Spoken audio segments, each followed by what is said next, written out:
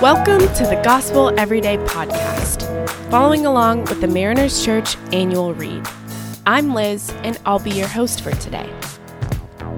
For the month of January, our annual read is focusing on the secret to adoration. And today, we are talking about God the Son, and specifically what adoration of Him looks like. The scripture today is from one of many of Paul's letters when he greets his audience by saying, "Grace and peace to you from God our Father and the Lord Jesus Christ." The one that Murray references today is in Romans 1:7. But if you look through Paul's letters, you will see time and time again where he references the Lord Jesus Christ. Or, like in this verse in Romans, he puts God the Father and Jesus Christ in the same address. This might sound very common to you and I who have been around the Christian faith, but for this time when Paul was writing, it would have been saying something very profound. As a Jew, Paul would have been taught and trained that to equate something to God is no small thing. No one had done this before in the Jewish faith. No one had been equal to God. Paul is saying, Yahweh, the one who was and is to come, the great I am, the one who led his ancestors out of captivity and has been their Lord since they were a people. This God is Jesus Christ, the man that just walked this earth as a human. He is the Son of God. If we pause here, just on the greetings of Paul's letters, and read it through the lens of someone in the first century, you will see there is already so much to unpack in just a simple statement. And Paul wasn't the only one either. One of my favorites is when James greets his audience in his letter, and he says, "I am a servant of God and the Lord Jesus Christ." If you didn't know, James was Jesus' brother. They grew up together. Most likely shared chores. They maybe even played games together. Can you imagine what it was like growing up next to the Son of God? Unless you were sure, beyond a shadow of a doubt, I can't imagine anyone would want to admit to the deity of their brother. And here, James calls himself a servant of God in the Lord Jesus Christ. In today's devotion, Murray says, to know and adore God, you have to seek and adore Him through Christ. And if you seek Christ, you must seek and adore Him in God. This statement in the scripture today makes me feel like Murray specifically wanted his readers to focus on the oneness of God the Father and God the Son.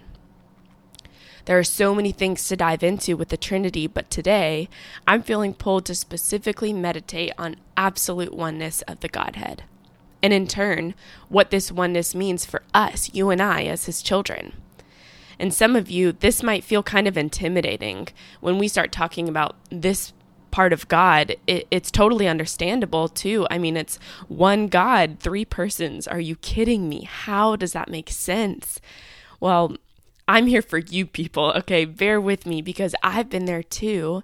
And now it's actually become one of my favorite topics now to ponder with God.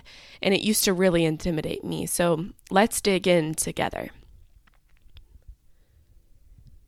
Jesus was there at creation, and the Father was with Him for all of His life on earth. We know this from the scriptures, and they never separated from any moment in between creation and when Jesus walked the earth. And they are still one now. This podcast doesn't afford us quite enough time to look at all the scripture references of this. If you can take my word for it, and only this one time, otherwise dig for yourself, learn for yourself, see this for yourself, you will start to see it everywhere. You will find yourself looking for Jesus, seeking Him out when you read in the prophets and all throughout the Old Testament. He's all over it. In Isaiah 42, for example, God says through the prophet Isaiah that God shares all glory with the Son. Glory is just one of the many things that the Father and Son hold equally. And as you know, we know how this story goes, that God, who shared all glory with the Son, he sent that very Son who holds all glory to be with you and I. And then in John chapter 17, verse 22, Jesus says this. He says, I have given them the glory that you gave me, that they may be one as we are one. I'm going to repeat that.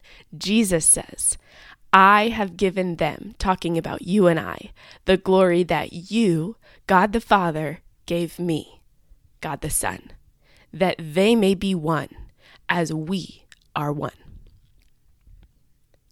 Do you see why this oneness is so important in adoration to God? The glory that the Father gave the Son was given to us, and it is only by Him, by Jesus, that it could be given to us. And remember that God the Father and God the Son are one, so they are also one in will and objective. It's not like Jesus didn't, pull this fast one on God. Like he got all the glory and then surprise, he gave it to us without his permission. No. The will and intention of God the Father and God the Son together was always to allow us to share in the glory with Him. I want to close with a final scripture that's been the most awe-inspiring revelation for me on this topic for years now. 2 Corinthians 4:6 says, For God who said, Let light shine out of darkness, has shone in our hearts to give the light of the knowledge of God's glory in the face of Jesus Christ. If you and I were together, we'd be breaking this down into little sentence parts, and I would show you how the different prepositions mean different things, but I'm just going to try and break this down as best I can for you visual learners on a podcast, okay? So it says that, For God who said, Let light shine out of darkness, He has shone in our hearts, and He has given us the light of the knowledge of God's glory, there's one part, in the face of Jesus Christ. So in the face of Jesus Christ, you and I are given the knowledge of God's glory. Because you and I have a relationship with Jesus Christ, we know the glory of God. We're talking about the same glory that Moses had to hide in the cleft of the rock as it passed by so that he wouldn't die, because the glory is just so great. You and I can behold the full and completeness of God's glory in knowing God the Son. This is something that I can't get over. And I told you earlier that this subject actually used to intimidate me. So if you're feeling a little confused and intimidated right now, you're my people. I'm with you. And it's not that it doesn't confuse me and intimidate me anymore.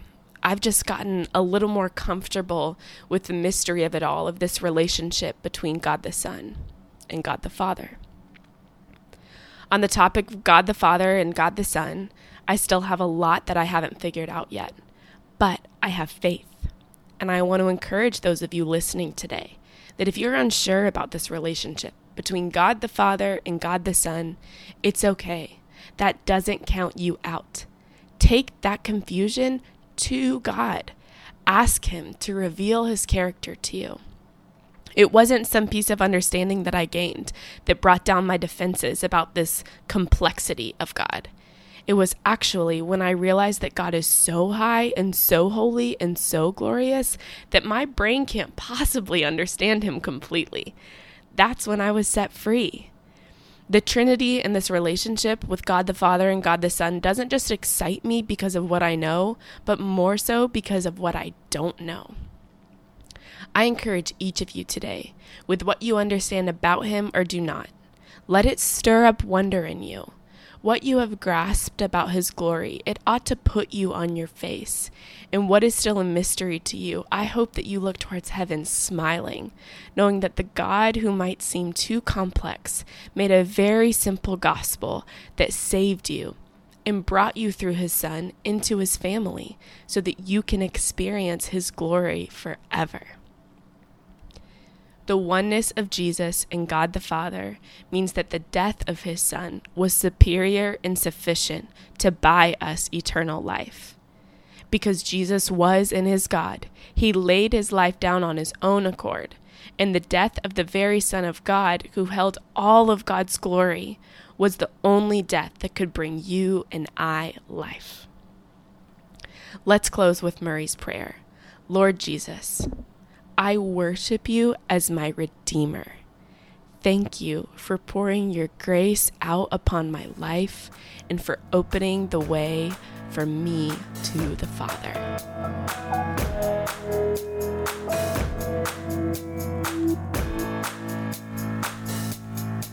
Thanks so much for making the Gospel Everyday podcast an important part of your day. Hit that subscribe button if you haven't yet, and we'd love it if you could take a few moments to rate, review, and share the podcast. We hope that you'll join us tomorrow and tune in for some brand new content. If you'd like more information about Mariners Church, download the Mariners app at your favorite app store, or you can visit us at marinerschurch.org.